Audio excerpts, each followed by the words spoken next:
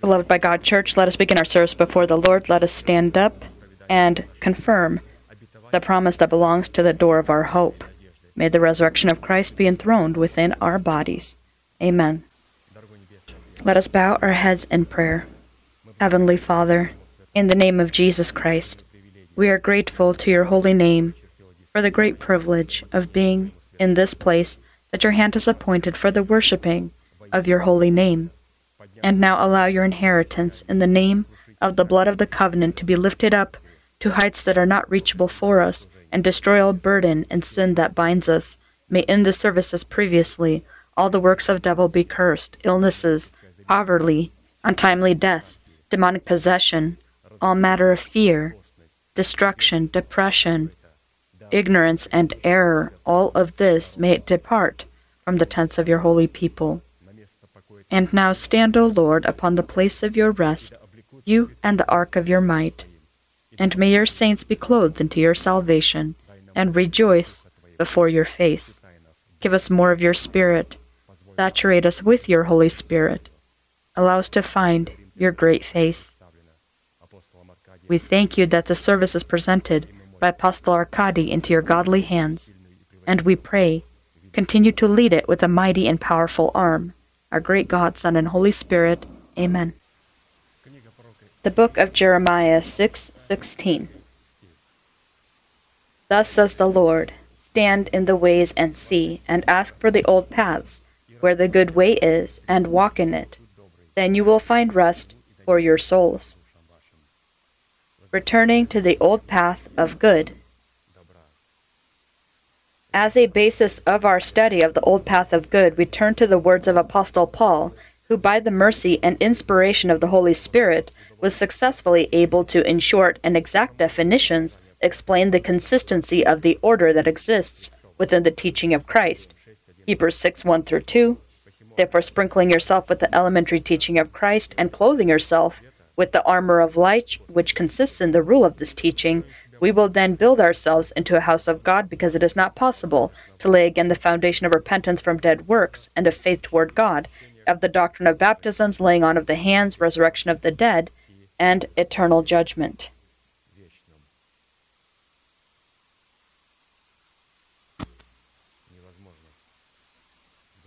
It is not possible to lay again the foundation of repentance. We keep repeating,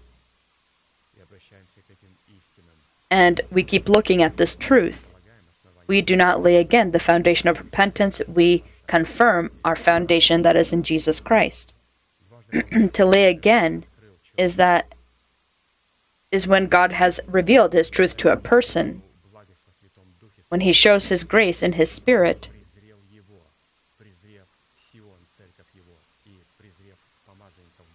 and the Lord has revealed this to them, but they have rejected God's anointed ones, rejected his truth, and therefore God again does not lay this foundation of repentance.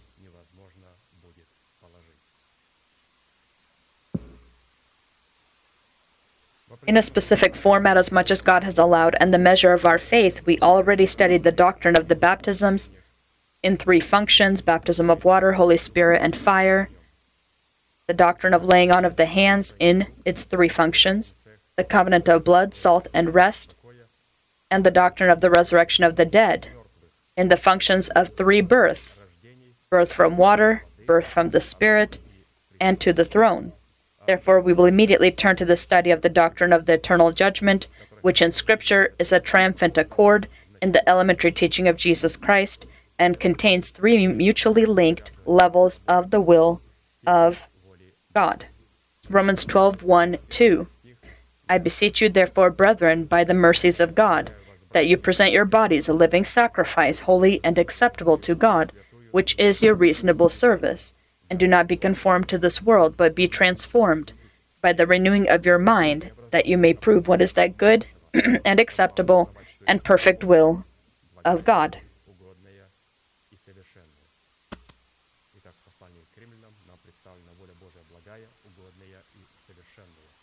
And so good will, acceptable will, and perfect will. And you ask why specifically God's will in its form of being good, acceptable, and perfect. And why is it a part of the eternal judgment? We need to understand that. We need to understand the function that the will of God pursues. The function of the will of God, combined, these three wills are identified in Scripture as a work of righteousness in the works of justice and a work of sanctification in the acts of holiness. The functions of the three forms of God's will combined are identified in Scripture as a work of righteousness in the works of justice and a work of sanctification in the acts of holiness, clothing a person into the armor of light. And when we're clothed into the armor of light, this light in us then is a demonstration of eternal judgment. As we can see, this final triumphant accord in the teaching of Christ, eternal judgment, it shows and it accents the might of God's word. The will of God clothes us into God's judgment, into God's light. Revelations 22:11. He who is unjust, let him be unjust still. He who is filthy, let him be filthy still. He who is righteous, let him be righteous still. And he who is holy, let him be holy still. Here we see the two words, may he be and let him be. A person collaborates his faith with the faith of God. About the unrighteous, it says, let the unrighteous let him be unrighteous still. In their life, the word let it be does not exist. This only exists in the righteous and the Holy One. The word let it be, all of the promises that are in Jesus Christ are yes, and in him amen, to the glory of God through us. This means that the unrighteous and the one that defiles is one that cannot collaborate with the word let it be, because all of these let it be and amen work for the glory of God through the apostles. And so we are blessed that we have the work of the Holy Spirit in our life. Why? Because all of this glory of God is passed on to us from the person who is an apostle from God.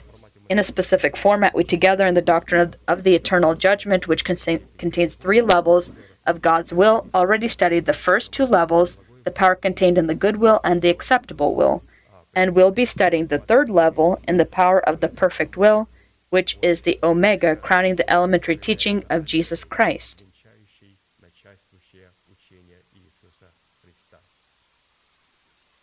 The wall of the heavenly Jerusalem, consisting of the 12 precious foundations, the teaching of the eternal judgment demonstrated in the perfect will of God, is made of the precious amethyst stone. Revelation 21:14-20. Now the wall of the city had 12 foundations, and on them were the names of the 12 apostles of the Lamb. The foundations of the wall of the city were adorned with all kinds of precious stones. 12th foundation, amethyst. Every precious stone making up the 12 foundations of the wall of the heavenly Jerusalem symbolizes a specific component identifying the character of a good heart. The Lord looks at our heart, and he doesn't just see it as one precious stone, but it is made of the 12 precious stones. And every precious stone identifies a specific character of a good heart, a child of God, from which we can conclude that when God will be building a relationship with man by the power contained in his perfect will, then he will be speaking to man by the voice coming from the sacred mystery of the unearthly amethyst stone. And I think that we've had the opportunity to look at these precious stones. They attract you as a magnet because they're so beautiful. It's hard to look at them for a short time, because the more you move it around, the more you observe it, the more lovely, the more beautiful it appears. And you begin to see other colors and tints and shades within these stones. It turns out that from all of these shades, the blue and the red and the purple, and all of the colors are unique in their own way. It's not just a solid one color that you would get used to as in a paint, for example, but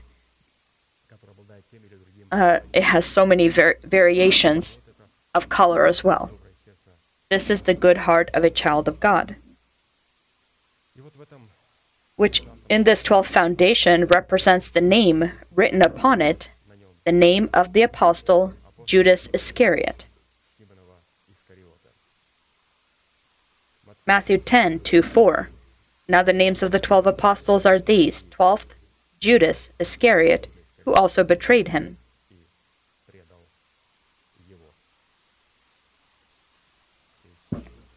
And so the devil knew who to focus on. He wanted to focus upon the one that was the concluding accord.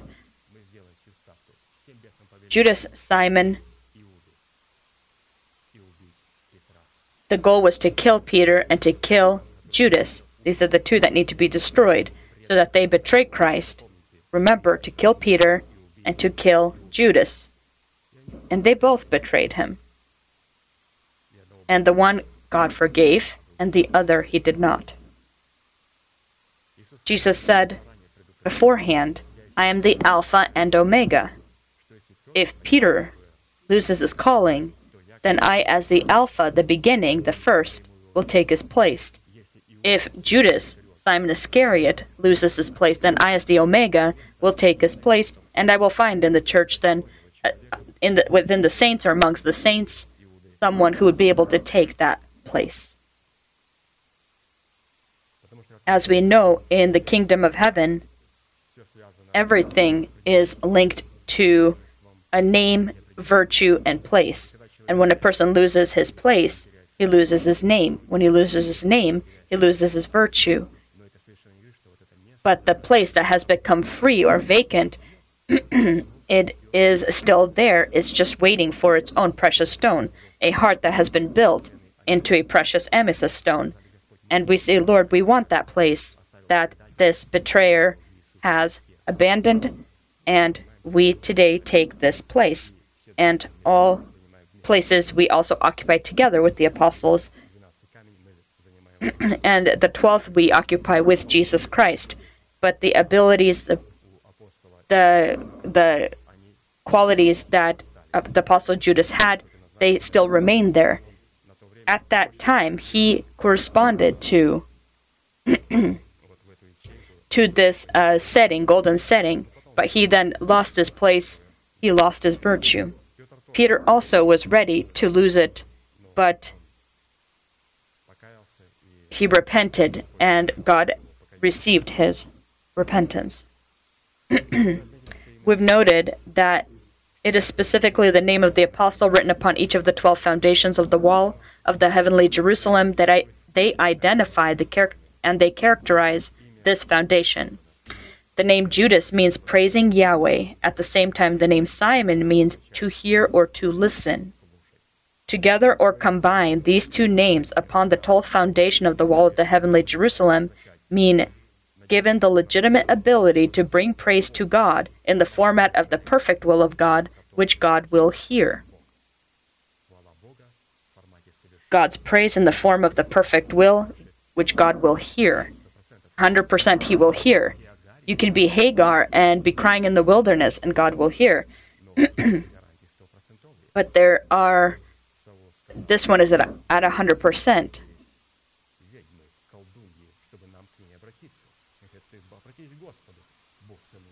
And if you remember, in the case of King Saul, he asked for a witch, for someone to be able to speak to.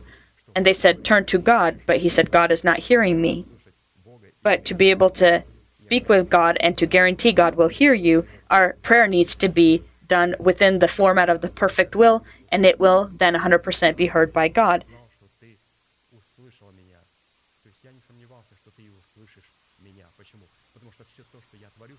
And Jesus says, I know that you hear me because I do everything in the form of your perfect will. And because of this, and he didn't say, I will feel that you hear me, but I know, according to Scripture, that you will hear me because my praise is being done within the perfect will, which you always hear. And my lips are your lips.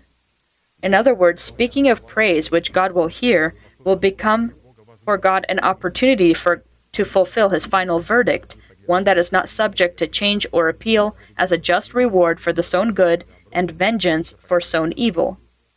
When a holy person of God speaks, Lord, may your holiness come down, and I call you in your anger. And he says, I will come. I may not know what he will be doing yet in his anger. We specify according to Scripture, but there are some things when God does them, we still are surprised. Things we may not have even suspected, or even greater than we could have imagined. And so, to be proclaiming these things, this request needs to be within God's perfect will. Because when God will show his power in his holiness, in his judgments, the person then possibly who speaks these things will be the first to be judged. Let us look at specifically the components, the power contained in God's perfect will, or those places of Scripture where that contain this perfect will. They're very important, these aspects, for the people who search for the greater call in Jesus Christ. And so the word perfect is their word. It belongs to them. It doesn't scare them. It, as a magnet, draws them or attracts them. First component of the power contained in the perfect will within the 12 foundations of the wall of the heavenly Jerusalem is called to establish justice on earth by the means of a bruised reed and smoking flax. Establish justice on earth by the means of a bruised reed and smoking flax. This is God's perfection, to establish justice.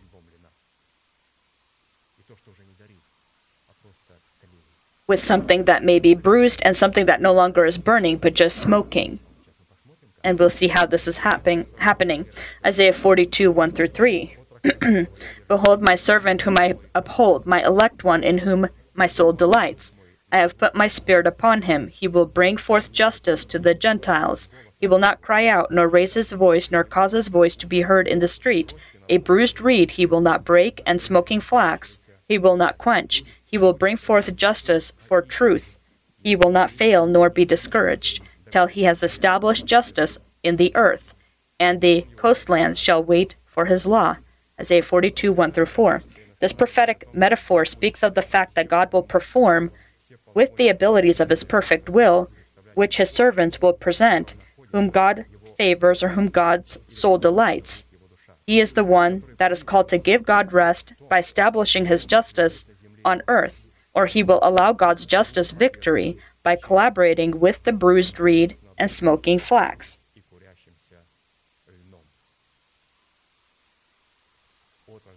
And so the servant needs to establish justice and allow this justice to be victorious by collaborating with the bruised reed and smoking flax. God will need to find such a person or such a group of people whom he would be able to anoint and endow with power to establish his perfect and non-partial justice, that would be able to give his spirit rest to allow his justice such victory that his coastlands would be able to trust upon. And all of this is possible by collaboration with the bruised reed and smoking flax. Now let's identify bruised. And Pastor identifies this bruised reed and also the smoking flax, by which we will be able to establish God's justice on the earth. Bruised. The reed is a symbol of our tongue and our mouth, by the means of which we proclaim the faith of our heart. But this is not enough. It's not just a reed, my tongue, that speaks something. It needs to be bruised, that can do something with God. Until this reed is not yet bruised, it will break other people, it will harm other people. And so, this tongue, until it's in a bruised state, we will try to fix others and unfortunately break them. And so what is bruised? Bruised is a demonstration of absolute reliance or trust upon God, or absolute dedication to God, and a refusal to trust upon any other power or authority. This demonstrates absolute insecurity, poverty, and deprivation, giving God the ability to trust man with the power of his justice, or judgments, God will not allow his power to mix with the power of human capabilities and abilities. The fact that he will not break this bruised reed speaks of him leaving this reed just as it is, or in the state that it's in, until by the means of this reed he achieves and establishes his justice. Very important state to be in. A bruised reed by which God will perform his judgments. And what is this bruised state? This is a demonstration of complete reliance, complete dedication upon God. I absolutely rely upon and dedicate myself to God. And so the bruised reed, it is bruised, but it can't be broken. And it's bruised, and so you cannot trust or rely upon it. And my goal, that it remain in this bruised state, and it not be broken, to not be broken in faith. I demonstrate my absolute reliance, my absolute dedication to God. It's a very good position to be in, because it allows God's power to be revealed. Not one that is, again, broken, but one that is bruised. As we know in this situation with Jacob, when he was also bruised.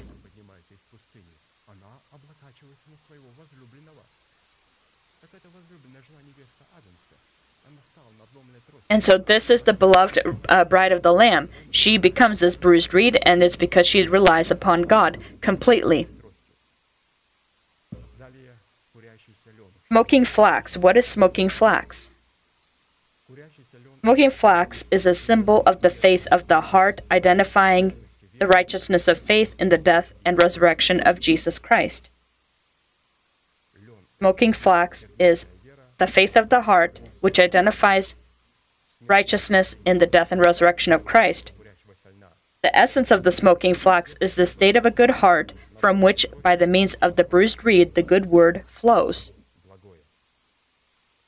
Therefore, we need to know that only having the virtues of the bruised reed and smoking flax are we able to fulfill the perfect will of God and simultaneously possess the guarantee that our names will not be blotted out of the book of life.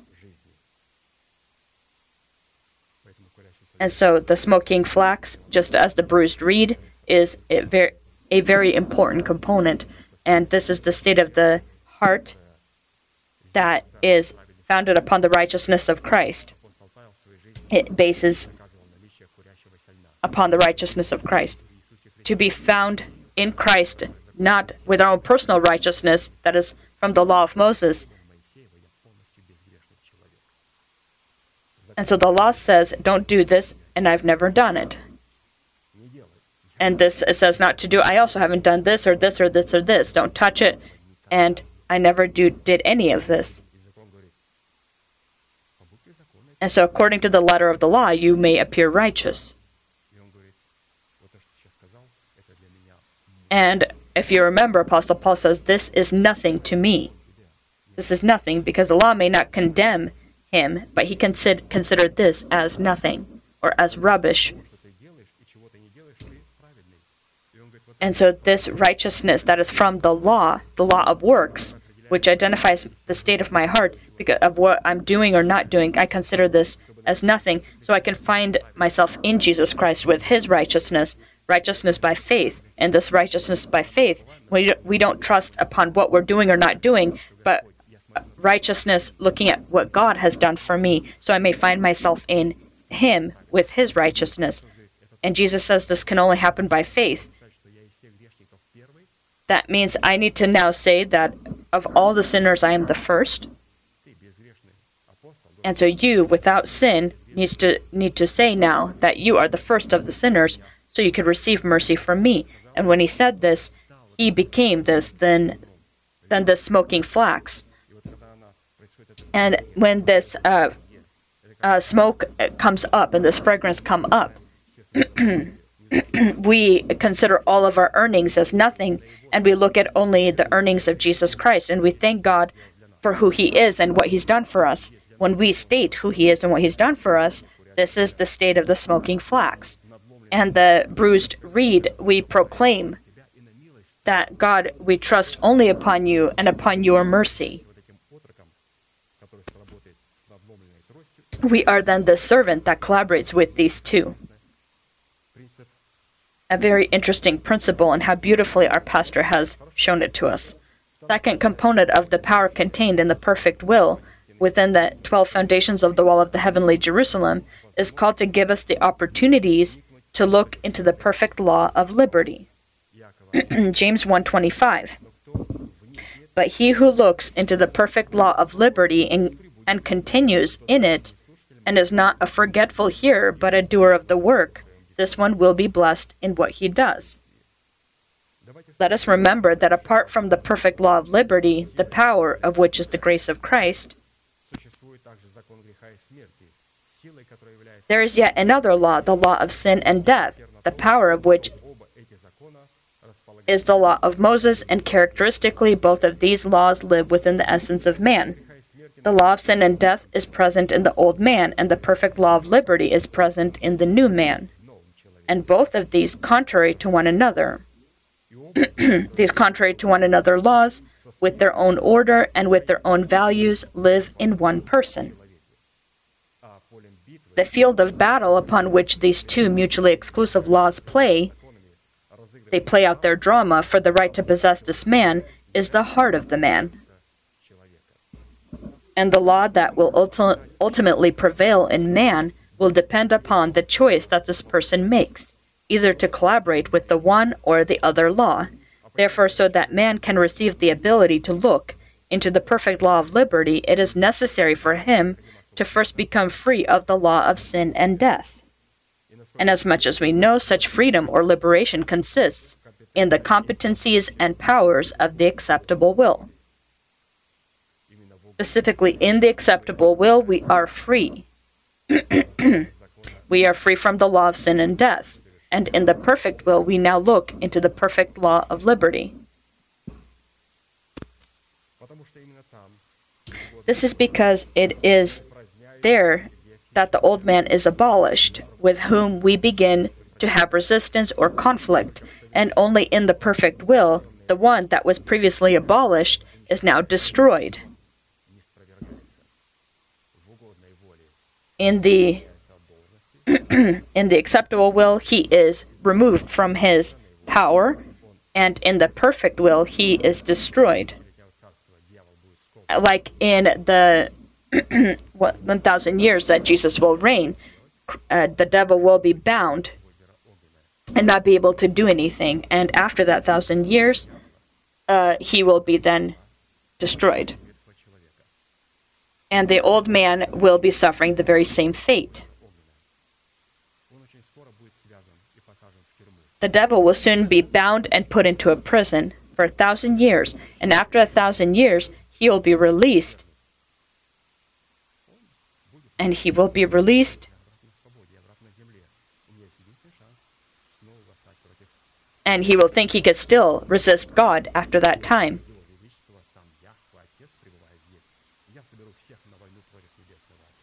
And he will want to gather everyone against God, and he will throw him into the lake of fire, where the Antichrist and the false prophet will be waiting for him. And all of the wicked and lawless will also join them there as well.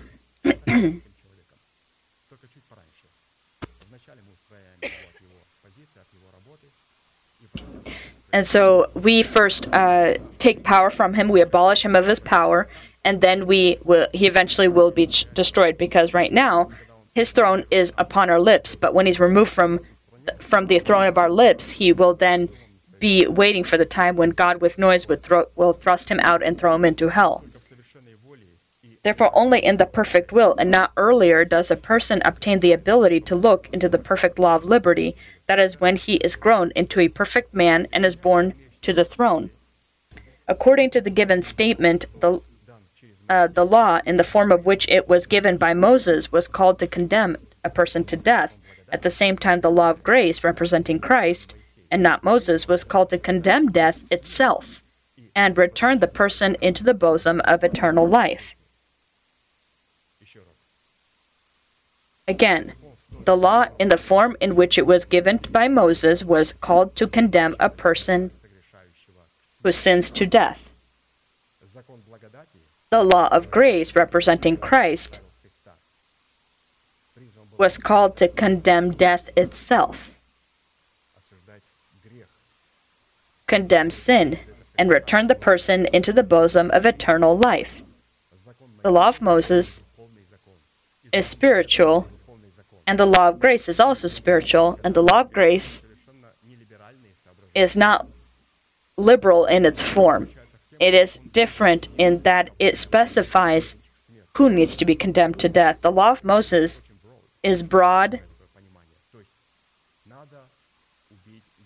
and it decides, I need to kill sin in the sinner, and so sin with the sinner. As they wanted to stone the woman, if you remember, when they gathered the woman because she was committing adultery, they wanted to stone her to death.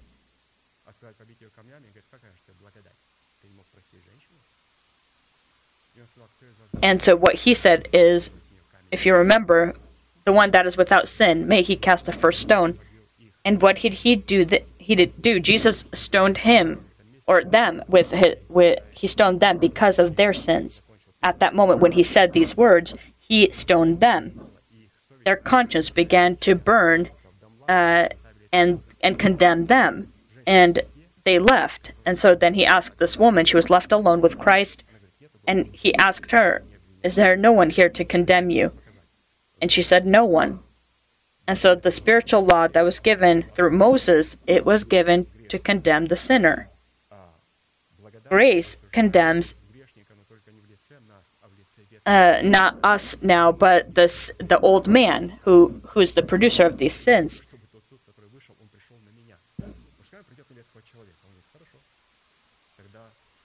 And so our soul needs to separate from the old man, because right now, because of the old man, you are technically will be punished in the same manner, or you will be condemned together with the old man of law of sin and death. But you need to die for your nation, the house of your father, and your corrupt desires, and God will then eradicate him, or help you eradicate him from your system, from your body.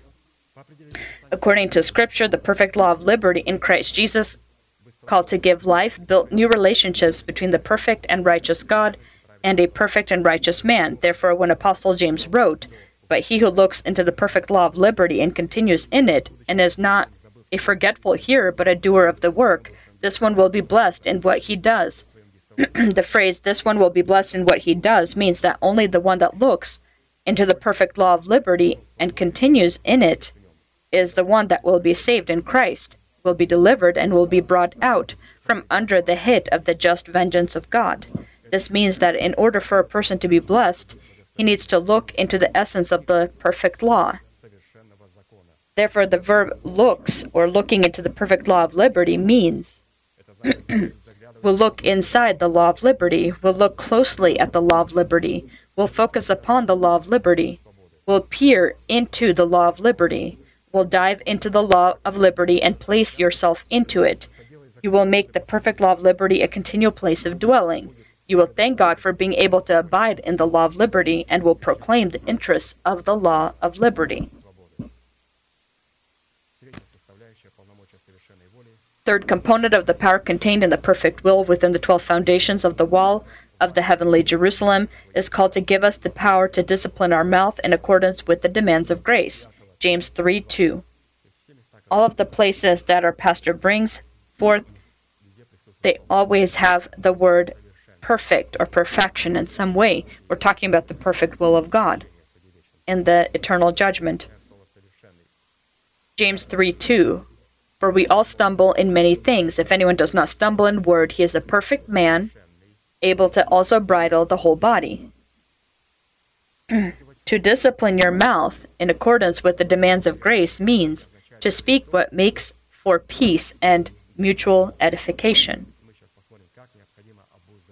We're going to look at how we need to discipline ourselves, because a perfect man is one who is able to discipline his whole body. That means not to sin in word. You need to discipline your mouth. put a bridle upon the mouth of a horse so you can control his whole body. If we don't have this bridle upon our mouth, we don't have this gentleness of Christ, then we absolutely are not able to control our emotions or our body. And we can then easily harm others and offend those who offend us. We need to begin disciplining our mouths, put a bridle upon our mouth. To discipline your mouth is in accordance with the demands of grace means to speak what makes for peace and mutual edification. We will see how we need to put this bridle upon the mouth. Romans 14, 17 through 19. For the kingdom of God is not eating and drinking, but righteousness and peace and joy in the Holy Spirit. For he who serves Christ in these things is acceptable to God and approached by men, and approved by men. Therefore it is us who pursue the things which make for peace, and the things which one may edify another. And so this is a winning variation. And so sometimes when we communicate with someone, there may be a conflict. To avoid these conflicts, if we speak for edification purposes, by speaking of what God has done with me, how I see the word, have understood the word with our pastor, being able to learn it, how I was able to learn it. But when we are doing other things, not disciplining our tongue, then we obviously can end up in certain problems. To discipline your tongue so you can be a perfect man. A perfect man is one able to discipline his tongue. To discipline your tongue in accordance with the demands of grace means when interpreting the word of God, only speak what is the revelation of the heart and not the fruits of your personal intellect. Songs of Solomon 4:11. Your lips, O my spouse, drip as the honeycomb. Honey and milk are under your tongue, and the fragrance of your garments is like the fragrance of Lebanon. And so a disciplined mouth is one that has honey and milk under her tongue. I can receive revelation, I can receive honey, but it needs to be accompanied by milk. This is the pure milk of the word. I accept the person who is a father over me.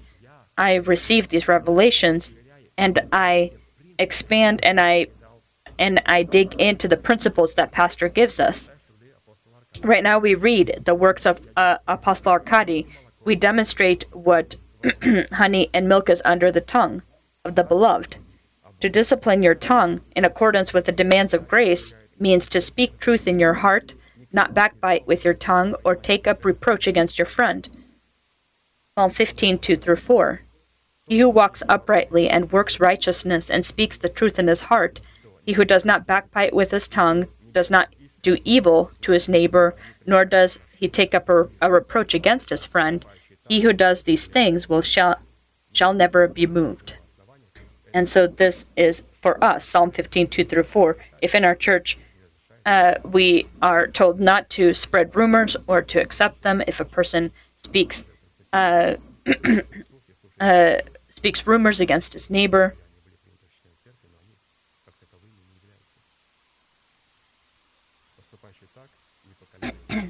and so one who does not do these things, he does not do these things, he shall never be moved. To discipline your mouth in accordance with the demands of grace means, do not say that the former days were better than these days are.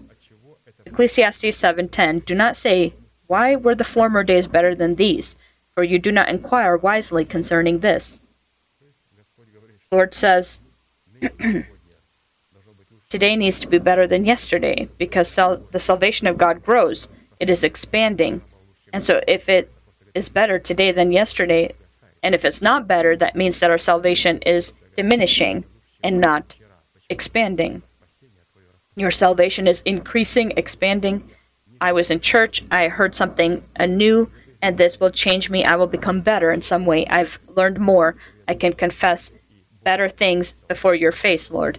It's not possible that it's today's worse than it was yesterday. Although in dead religions, they talk about how in these years or in certain years that God did miracles and signs, and they felt the work of God more than they do today.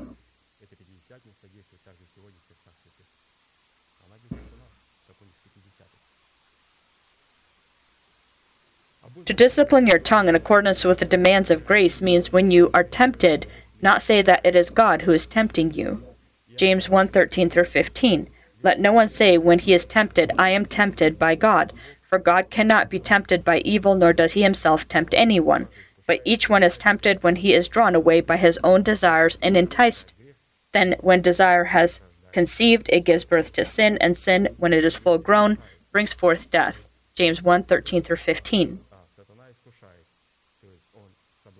The devil, he tempts and tries to draw people into sin. And so this is, the Lord tests people. He tests people, examines people, but he does not tempt people. To discipline your tongue in accordance with the demands of grace means to avoid foolish and ignorant disputes. 2 Timothy 2:23-26. But avoid foolish and ignorant disputes, knowing that they generate strife. And a servant of the Lord must not quarrel, but be gentle to all, able to teach, patient, in humility correcting those who are in opposition, if God perhaps will grant them repentance, so that they may know the truth. In other words, never ever prove the truth to someone. I remember this forever. Pastor taught me, even from a younger age, never ever try to prove the truth. Even if you put a person in a situation where you can prove it, afterwards you will feel like you were defeated. Truth is not proven, truth is shown with your life. And one that is drawn to the light, he will ask questions, he will ask you of what needs to be done, and that's when you can explain it. Show it as an example, but do not prove it to people. To discipline your tongue in accordance with the demands of grace means speak the things which are proper for sound doctrine. Titus 2:1-8. But as for you, speak the things which are proper for sound doctrine.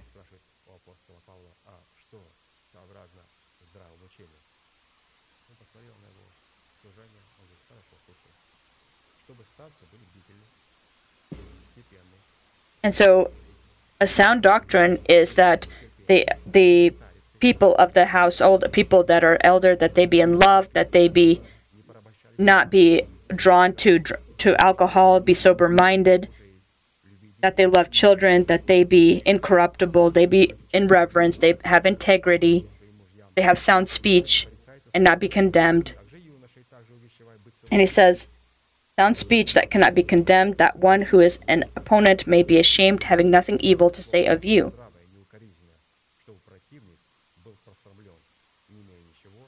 Titus 2:1-8.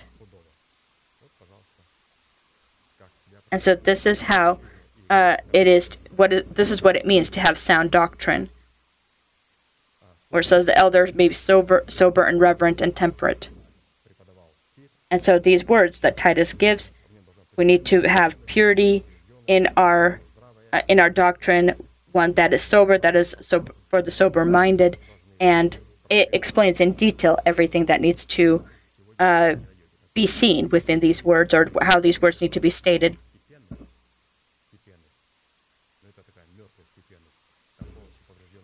Unfortunately, there are churches where they present a damaged form of truth, and it has no life in it. It needs to be sober, it needs to have life in it.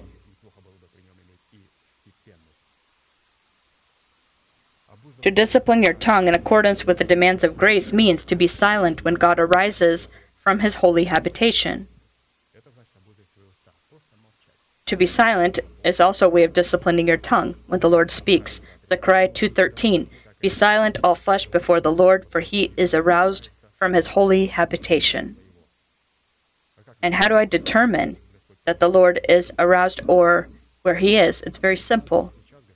Right now the Lord has been aroused from his holy habitation. We are silent and listening to the word of God. When Apostle Arkady speaks, or his helpers speak in the same spirit, we are silent because the Lord is aroused from his holy habitation. Ecclesiastes 5:1. Walk prudently when you go into the house of God, and draw near to hear rather than to give the sacrifice of fools, for they do not know that they do evil. They come to the church and begin to do something. they begin doing something, begin to some sort of activity all the time. Allow the Lord to arise, and that means we need to be silent and listening to the word of God from his person, from his messenger. And when we have allowed him to arise, then we begin to offer and sacrifice to the Lord. And when he rises, then we will be able to do this. In the beginning, we note that Pastor always, in the beginning of the service, Pastor starts with the word. He doesn't ever begin with "let us just start singing." He starts with the words of faith and amen. He does this according to Scripture. In our service, the Lord needs to rise from his holy habitation, and when we have called him, now we can sing psalms to him. If a person disciplines his mouth in accordance with the demands of the law of grace in the above listed components, then this indicates the fact that this person is collaborating his faith with the perfect will of God, or abides in the perfect will of God. Fourth component of the power contained in the perfect will within the 12 foundations of the wall of the heavenly Jerusalem is called to prepare us for every good work. 2 Timothy 3:16-17. All Scripture is given by inspiration of God and is profitable for doctrine, for reproof, for correction, for instruction in righteousness, that the man of God may be complete, thoroughly equipped for every good work, so that a person of God can become perfect and in this way would be prepared for every good work. Then first he needs to perceive all of Scripture as God-inspired. And second, have the character of a student, where your heart can be prepared by the given Scriptures, and be for reproof, for correction, instruction, and righteousness. And so I perceive all of the Word of God as God-inspired, and I prepare my heart as a student so that the Lord may correct me, would instruct me,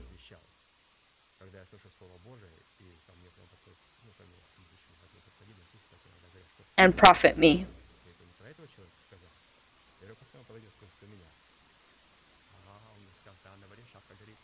And so a person had come up to me and said, "Have you spoken these words that you spoke from the stage about this other brother?" And I told this person, let this other brother come to me and ask himself if he feels this way.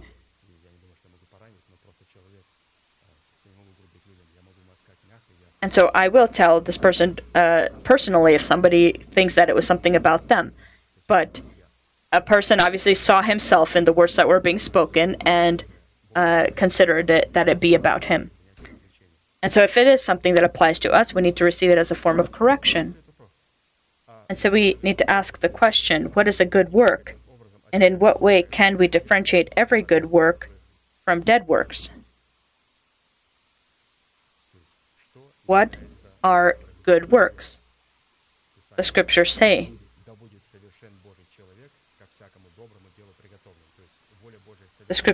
that we need to be ready for every good work, that a man of God may be complete, thoroughly equipped for every good work. 2 Timothy 3:17. First, according to the given place of Scripture, every good work is identified as performing righteousness in conjunction with or together with sanctification. When a person, by the means of learning, will be instructed by all Scripture how to abide in righteousness, only then will he be prepared for every good work. Revelation 22:11-12. He who is unjust, let him be unjust still. He who is filthy, let him be filthy still. He who is righteous, let him be righteous still. He who is holy, let him be holy still. And behold, I am coming quickly, and my reward is with me, to give everyone according to his work. Therefore, every good work is seen as every righteous judgment coupled with every sanctification. And so, in sanctification, we perform God's righteousness. Second, every good work in the form of all of the judgments of God, a perfect person is ready for every good work.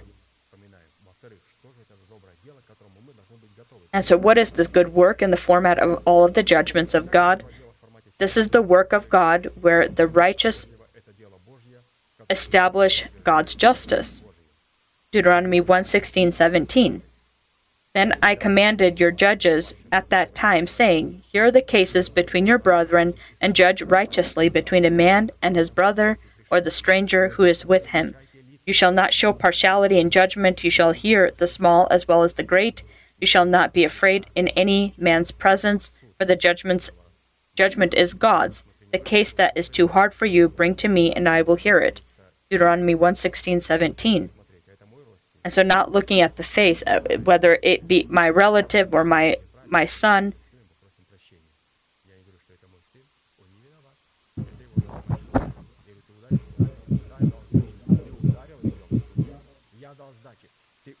And so, of course, I then can discipline my own child in certain cases, where sometimes you will ask someone your child if they did something, and they say, well, yeah, I did this, but they don't fully acknowledge, and so you need to sometimes question them further and to ask who started the fight, who responded, and how they may have responded, either physically or in other ways. And so in the case that maybe somebody, for example, if someone hit your son and your son returned it and hit them back, they may have not started the fight, but they did respond to it in this way, and it is also wrong or wrongdoing.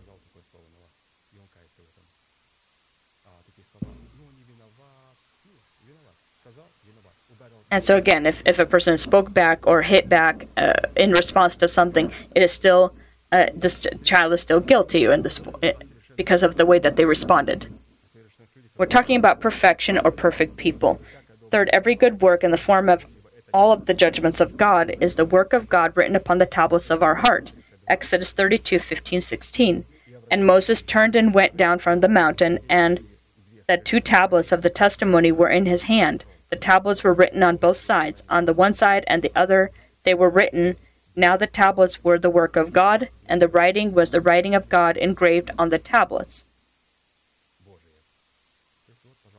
And so our heart is presented in these 2 tablets, as written upon on both sides. These 2 tablets are the Word of God, Holy Spirit. They are the Word that we receive, the preached Word we receive that God's messengers give us. When we receive the Word, it goes into my intellect. I just try to memorize it, and when it accesses my intellect, when you just read the Bible and it is only going into my intellect, and I try to speak these places of Scripture, I recite them before God, but when we abide in this Word, this offered Word by His messengers, it goes into my spirit, and to be able to read this, I need to die for my nation, the house of my father, and my corrupt desires. Receive a person that is sent by God, and collaborate my heart with then the words of the person whom God has placed. And this is a process. And this means this word has now fallen into my spirit, and from the position of my heart, I renew my mind, and then confess the word of God. These are God's tablets, God's work. Fourth, every good work on the form of all of the judgments of God is the law of sowing and reaping that is initiated by our personal tongue. Matthew 12:37. For by your words you will be justified, and by your words you will be condemned. A holy person, he justifies himself according to the word and is condemned according to the word. Fifth, every good work in the format of all of the judgments of God is to believe or to obey the one whom God has sent and placed. John 6:27-35. Do not labor for the food which perishes, but for the food which endures to everlasting life, which the Son of Man will give you, because God the Father has sent his seal on him, has set his seal on him. Then they said to him, What shall we do, that we may do the works of God?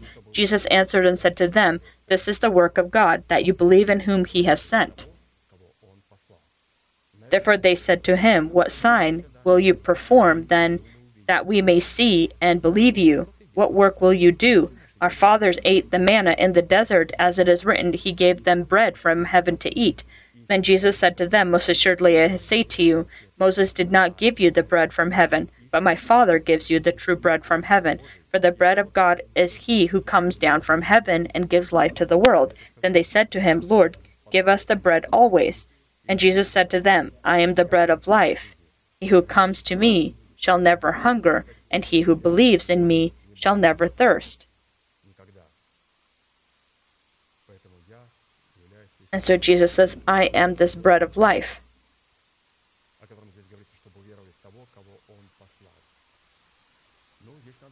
And so we need to understand who is the one whom God has sent. When a person comes and says, the Holy Spirit has sent me, we open this place of Scripture and says, we need to believe in the one whom God has sent. And a person makes a decision and accepts this person. But no, you first need to examine whether this person is truly sent by God. 1 John 4:1-6. Beloved, do not believe every spirit, but test the spirits whether they are of God, because many false prophets have gone out into the world. By this you know the Spirit of God. Every spirit that confesses that Jesus Christ has come in the flesh is of God, and every spirit that does not confess that Jesus Christ has come in the flesh is not of God, and this is the spirit of the Antichrist, which you have heard was coming and is now already in the world. You are of God, little children, and have overcome them, because he who is in you is greater than the one who is in the world. They are of the world, therefore they speak as of the world, and the world hears them. We are of God. He who knows God hears us. He who is not of God does not hear us. By this we know the spirit of truth and the spirit of error. And so every spirit that does not confess that Jesus Christ has come in the flesh, every person, again, who does not confess that Jesus Christ has come in the flesh is not of God. And so often, some of these churches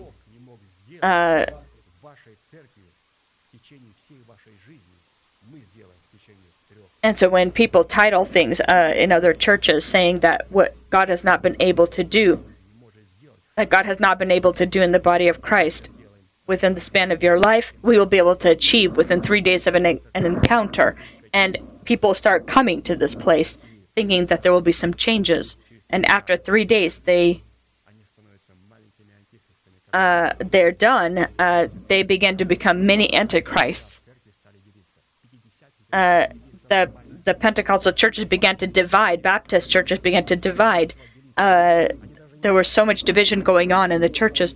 The encounters, their main purpose of encounters is to do for you what God can't do for you in the church.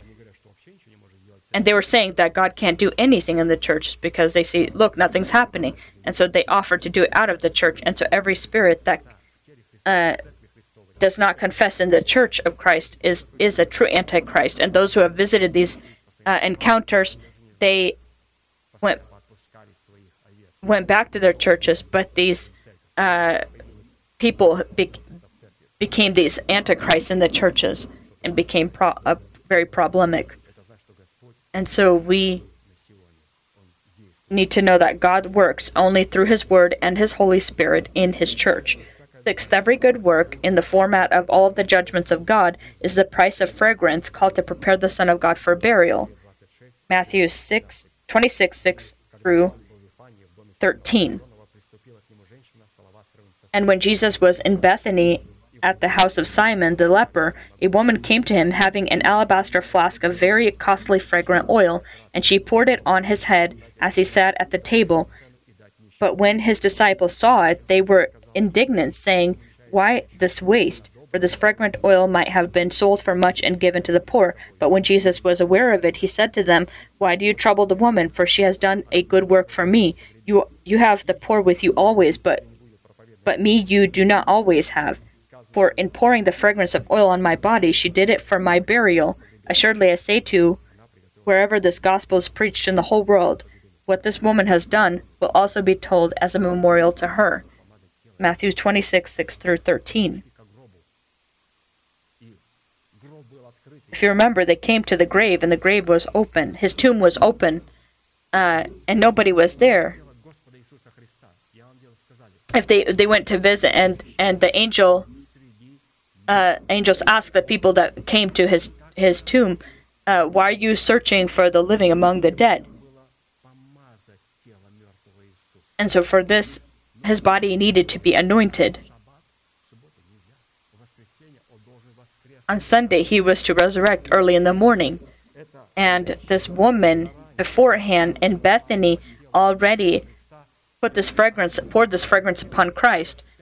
This fragrant oil, she prepared him.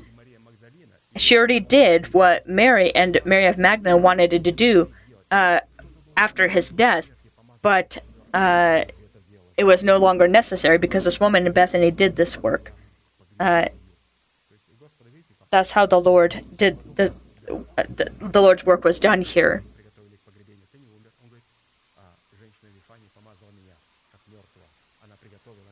This woman in Bethany, she prepared him. She applied it upon his body, and so therefore he was ready beforehand for this.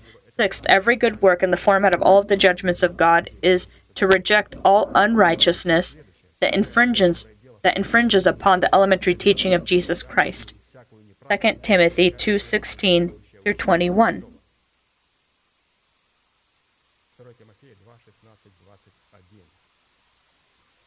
But shun profane and idle babblings, for they will increase to more ungodliness, and their message will spread like cancer. Hymenaeus and Philetus are of this sort, who have strayed concerning the truth, saying that the resurrection is already past, and they overthrow the faith of some. Nevertheless, the solid foundation of God stands, having the seal. The Lord knows those who are his. And let everyone who names the name of Christ depart from iniquity. But in the great house there are not only vessels of gold and silver, but also wood and clay, some for honor, some for dishonor. Therefore, if anyone cleanses himself from the latter, he will be a vessel for honor, sanctified and useful for the master, prepared for every good work. And so to be this vessel that is good for every good work means to keep yourself from all profane and idle babblings, in this case. And idle babblings is the first thing that infringes upon the word of God, the elementary teaching of Christ, when people gather together and begin to speak anecdotes and other useless things. We need to understand that maybe we're laughing, but in God's presence, this is not something that needs to be taking place. To infringe upon the teaching doesn't mean I don't accept the teaching that your apostle I don't accept the teaching that your apostle gives us, but this idle sayings and babblings God will remove that from the church. Seventh, every good work in the format of all the judgments of God be subject to and obedient to all authority on earth within the boundaries implemented in Scripture. Titus 3:1-2. Remind them to be subject to rulers and authorities, to obey, to be ready for every good work, to speak evil of no one, to be peaceable, gentle, showing all humility to all men. Very interesting fourth component. Fifth component of the power contained in the perfect will within the 12 foundations of the wall of the heavenly Jerusalem is called to clothe us into perfection that is like the perfection of our heavenly Father. Matthew 5:45-48. That you may be sons of your Father in heaven, for he makes the sun rise on the evil and on the good, and sends rain on the just and on the unjust. Therefore you shall be perfect, just as your Father in heaven is perfect. The given command about the level and virtue of perfection, comparable to the perfection of the Heavenly Father, although beyond the limitation of the reasonable abilities of man, is for every saved person.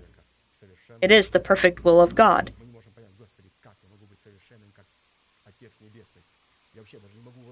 We can't, with our regular intellect, understand the perfection of how we can become perfect as our Heavenly Father is perfect, but according to Scripture, we begin to learn how to be perfect as our Heavenly Father is perfect, which is why the level of greatness and essence of the virtue of such perfection is not addressed to the perishing world and not to those called to salvation, but the chosen from the multitude of the called, who by the measure of their relationship with God possess the virtue of students of the Lord, to whom it is given to know and apprehend the mysteries of the kingdom of heaven.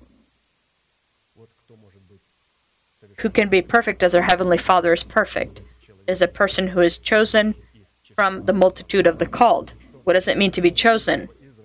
It has a lot of definitions. Chosen is separated for God, holy, redeemed by God, consecrated by God, taken by God into his lot, acknowledged as God's belonging, foreknown by God before the creation of the world, predestined to be in the likeness of the Son of God, destined by God to fulfill his works, called to fellowship with the Son of God, sealed or marked by God, justified by God, dedicated to God, given the power of the Son of God, and praised by God. The virtue and verification of such choosing is identified in man by him producing the fruits of the Spirit and not by him practicing spiritual gifts. The status of a student, testifying of God choosing him, is the inner state of active humility in knowing and fulfilling the perfect will of God. The measure of a student, as well as the measure of his humility, can vary depending upon the measure of his knowledge of God, that is, knowledge of God, and so the measure of your knowledge of God, or you being a student, will depend upon your humility or how humble you are. And so, depending on how humble you are, is how you will be able to learn or know about God.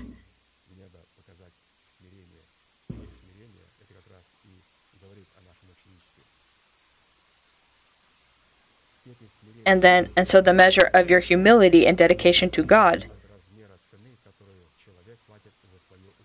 And so your humility depends upon the measure of your knowledge, and that in turn depends upon the measure of the dedication you have to God, or the measure of the price you pay for learning, due to which the virtue and status of a student in the infrastructure of the kingdom of heaven is considered the greatest ranked, comparable to the virtue of a servant of the Lord. Having this combination of the three virtues, a son, a student, and a servant, serving as a confirmation of one another, is how the Son of God builds his relationship with his Heavenly Father. These three virtues, they confirm the truthfulness of one the other. And so you could say, I am a student. Am I a son also? Am I a servant? These are three virtues. So if I'm a student, I should be a servant as well. If I'm a servant, I should be a son as well. All of these three ingredients, we could say, are in one, and that is Jesus Christ. Isaiah 54:5. He awakens me morning by morning. He awakens my ear to hear as the learned. The Lord God has opened my ear, and I was not rebellious, nor did I turn away. Isaiah 54:5. Considering that God is the true light of life, enlightening every person that comes to the world, the command of the Son of God, given to his disciples, that you may be sons of your Father in heaven, aims for his students being able to be clothed into the power of his light and his clouds, so that he can present the perfection of his Heavenly Father, calling them from darkness into his marvelous light, both the righteous and the unrighteous. Job 37:11-14. Although with moisture he saturates the thick clouds, he scatters his bright clouds, and they swirl about, being turned by his guidance, that they may do whatever he commands them on the face of the whole earth. He causes it to come, whether for correction, or for his land, or for his mercy. Listen to this, O Job, stand still and consider the wondrous works of God. I will allow myself to remind us that the scriptures split our enemies up into 7 distinct categories, 4 of which we need to love and bless, just as God loves and blesses them, and the 3 others, to fulfill the will of God, we need to condemn to judgment, since they reject the light and do not come to the light. Firstly, who are we called to love? We are called to love fleshly Christians, those of our household, followers of the law of Moses, and people of the world. But we are called to hate and avoid any conversation, fellowship, and any contact with the following enemies: fallen angels, our carnal man, the old man, and the wicked. And furthermore, we are not to bless them, but hate them just as God hates them. And so we need to understand that amongst our enemies, we may also have people of our house or just fleshly Christians in the church, people of the world. There are enemies that we need to hate, and you can determine whether a person is of the flesh or of the spirit.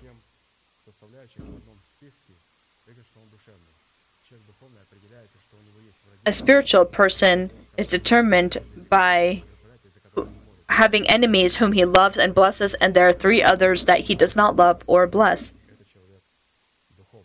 Or the 4 others that he does not love or bless, and the 3 he does not bless, and the 4 that he does bless and love. And so again, the ones that we are to hate, fallen angels, our carnal man, the wicked, and the ones we are to love and pray for, the 4 fleshy Christians, those of our household, followers of the law of Moses, and people of this world.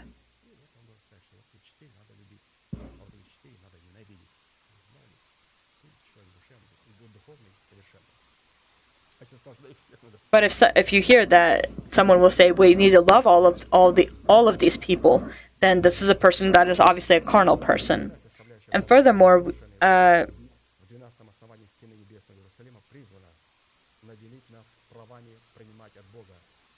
component of the power, this is the 6th component of the power contained in the perfect will within the 12 foundations of the wall of the heavenly Jerusalem, is called to give us rights to receive from God every good and every perfect gift.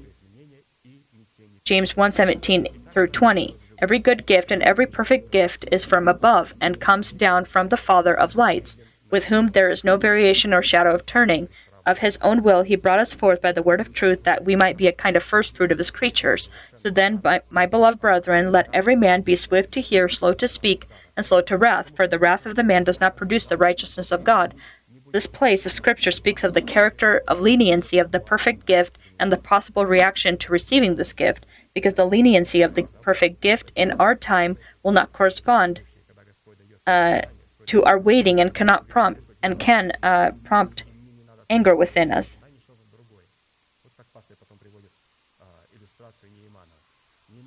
If you remember in the illustration of Naaman, when he wanted to be healed by the prophet, and the prophet told him, go and dip yourself 7 times in the river and you will be healed. But you could say, I'm sorry, I came from a far city, from Syria, and all you tell me is go and bathe in the river, and the waters we have there are much cleaner than the river, the water that's in this river. He imagined that this prophet would probably put his hands upon the wound or put his hand upon him and pray for him. And his servant even told him, if there was something that you're asked to do, just go and do it. And he said, he convinced him to do it. His servant convinced him to do it. And he did go do it. And he dipped himself 7 times, and his skin became as a little child. Of course, it's hard to imagine a man with such young skin, or the skin that looks like a baby skin.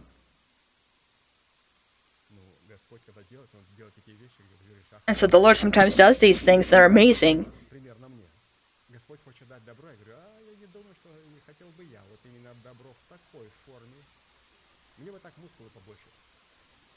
And so you see that sometimes a person has his own opinions, like, for example, that you may not want the baby skin or youthful skin that is like a baby, but rather a more masculine look. But in this case, God wanted to show this amazing example.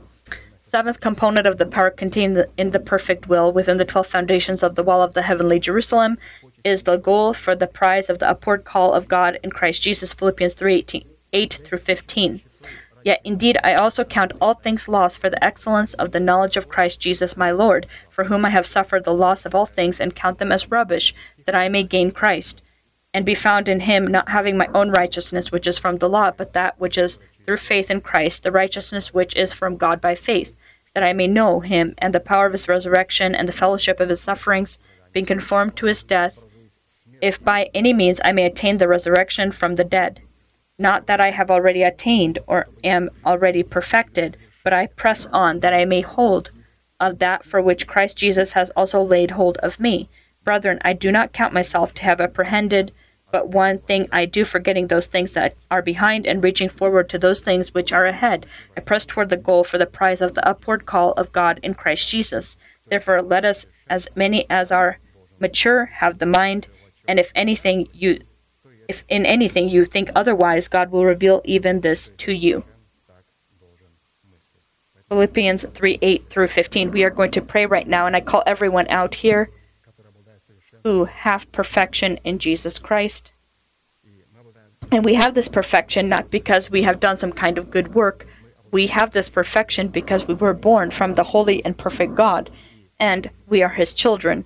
And if we sin, this does not mean that we no longer are righteous.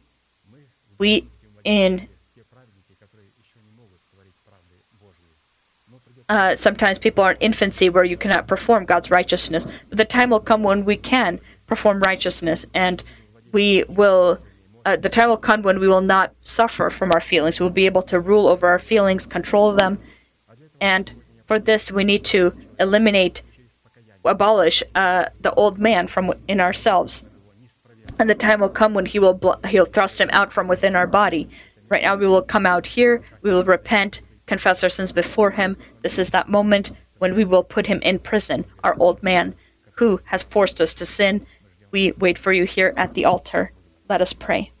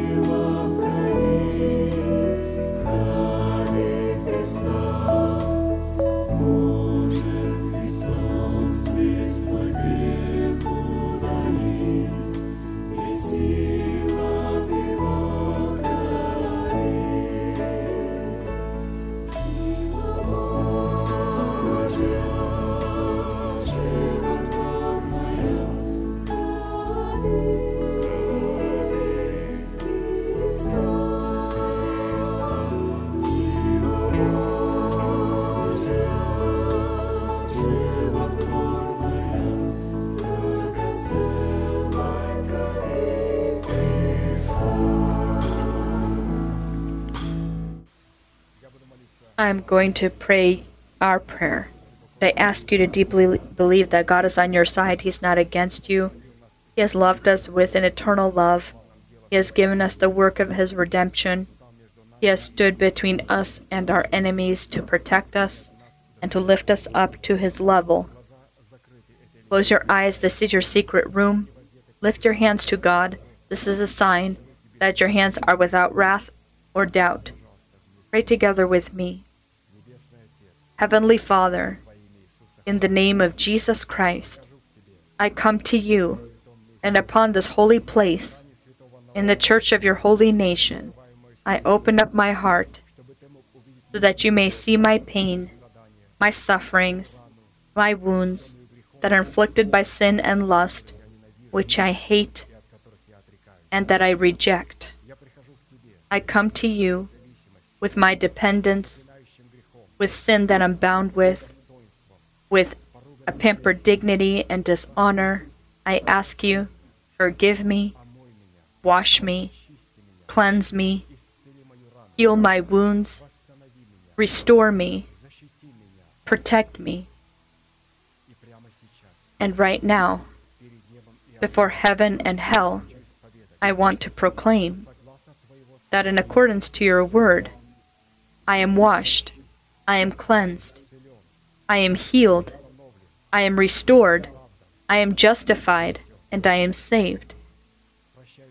Your sins are forgiven and your trespasses in the name of Jesus Christ. May the Lord bless you. May he look upon you with his great face and show you mercy and give you peace. May thousands and 10,000s attempt to come near you, but they will not touch you. May the blessings of the ancient mountains and everlasting hills be on you. May with noise the old man, the stronghold of death, be thrusted out from your body, and in its place may the stronghold of life be erected. May all this be upon you and upon your children, and the nation shall say, Amen.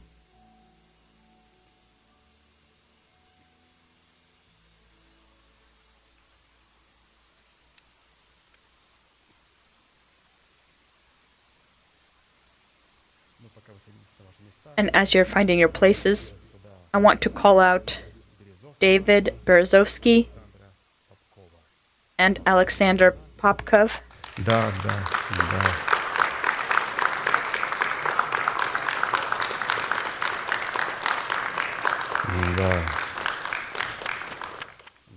Они ждали, сколько, Томочка, они ждали этой встречи? So they've been waiting now 3 years. 3 years they've been waiting for this moment. The scriptures say love is long-suffering, and so they love each other. We ask you to welcome this. They have been instructed. They have spoken to Pastor Arkady. He is aware. And so the wedding will be in 2 weeks on a Saturday, very, very soon here. And it will be here in the service in the church. And so may the Lord bless you. You may take your seats.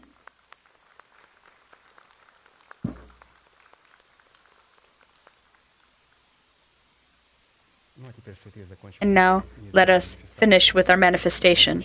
Now to him who is able to keep you from stumbling and to present you faultless before the presence of his glory with exceeding joy, to God our Savior, who alone is wise, be glory and majesty, dominion and power, both now and forever.